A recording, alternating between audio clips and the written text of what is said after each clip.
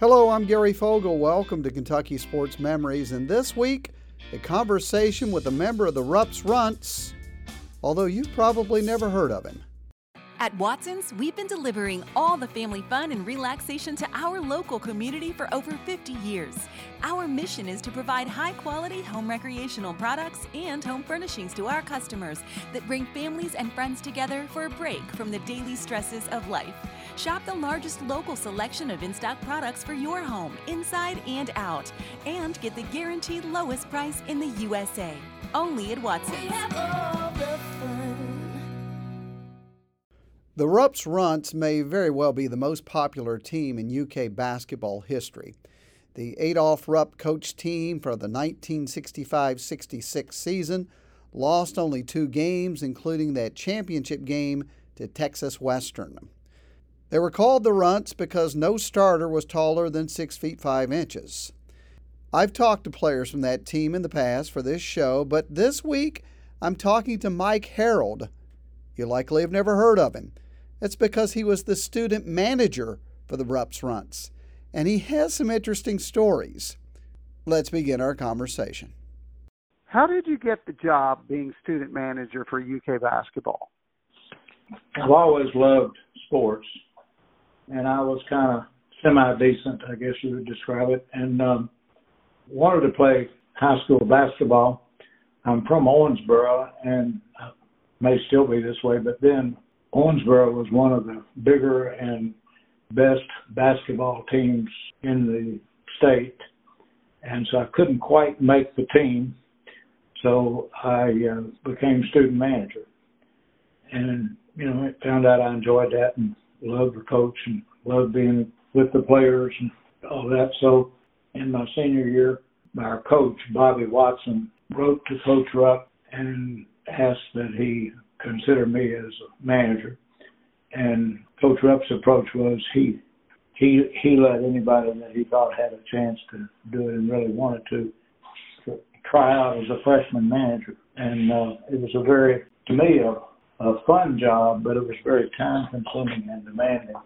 That's because Coach Rupp was very demanding, as you can imagine. He says his freshman year he was one of 6 freshmen who was a student manager at the beginning of the season, but by the end of the season, he was the only one left. The other 5 freshmen had either quit or Coach Rupp had kicked them off. Did you realize how special that team was? Did you realize that at the time? Well, it clearly was an outstanding team. 50 years later or whatever it is, perspective has made it even more special. But it was one of the best things that ever happened to me, and a phenomenal year to be involved in and experience. So, yes, it was a special, special year. I think my wife used to say there's only 3 or 4 teams at Kentucky over the years that would be mentioned in the same breath as the Runts. What were those players like back when they were playing? Did you get along with them well when they were players on that team? Oh, yeah. I mean, everybody fought hard in practice and competed, and everybody obviously wanted to play and all that, but they were good people, and they were all friends. So there was very little, if any, inappropriate tension or dislike. I've also heard that from Larry Conley and Louis Dampier, 2 of the starters on the Runts, who said they all liked one another. They got along very well. Team chemistry was great. Anyway, who was the best player on that team? The one who went on to be the most famous was probably Pat Riley. He was the coach for the Los Angeles Lakers, winning multiple championships, then since then moved on to the front office of the Miami Heat. But what was he like as a player at UK? I posed that question to Mike Harreld. What was he like as a player and a student at UK? Well, I don't know a lot about him being a student, although I think he did just fine. But as a player, he was very, very good. In fact, his junior year, my senior year, I think Pat was the best college basketball player in America. There was a kid out of Utah, Jerry something, African-American kid, who was a good player. He got Player of the Year, but watching him play a few times on TV and stuff, he wasn't as good as Riley. And Pat was a team player, and he was a leader. And so he was just a genuine, good person. But again, he held everybody, including himself, to a very high standard. Mike Harreld was the senior team manager back then for that season, 65-66. So obviously he saw the players every day in practice and saw every game. He thought Pat Riley was the best in the country. I'm sure he was a little biased. Riley was first team All-SEC and SEC Player of the Year that year. However, he was only third team All-American, so he didn't garner the national attention that some others did. When people talk about the Rupp's Runts in the 1965-66 basketball season, they usually talk about the final game when the Cats lost to Texas Western in that championship. What a lot of people don't talk about is the semifinal game. That's when number 1 ranked Kentucky knocked off number 2 ranked Duke.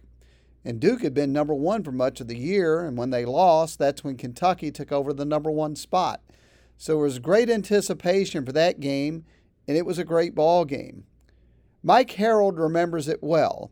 It's a lot different than it was or than it is now, in that we had gone up there to play in the quote-unquote Final Four, and the first games were on Friday night, and then whoever won those 2 games played the championship the next day. There wasn't any waiting, and so we had been in a scramble. You know, we played Duke in the first round of the Final Four, and it was a really great game if you want to watch a good college basketball, as all the Duke Kentucky games are. And we pulled it out right at the end when we were ahead, I think, by 2, and we managed to get a rebound and come down. And finally kind of hesitated at the head of the key, and everybody started separated to look for the man. About that time, Conley drove down the middle and laid it in.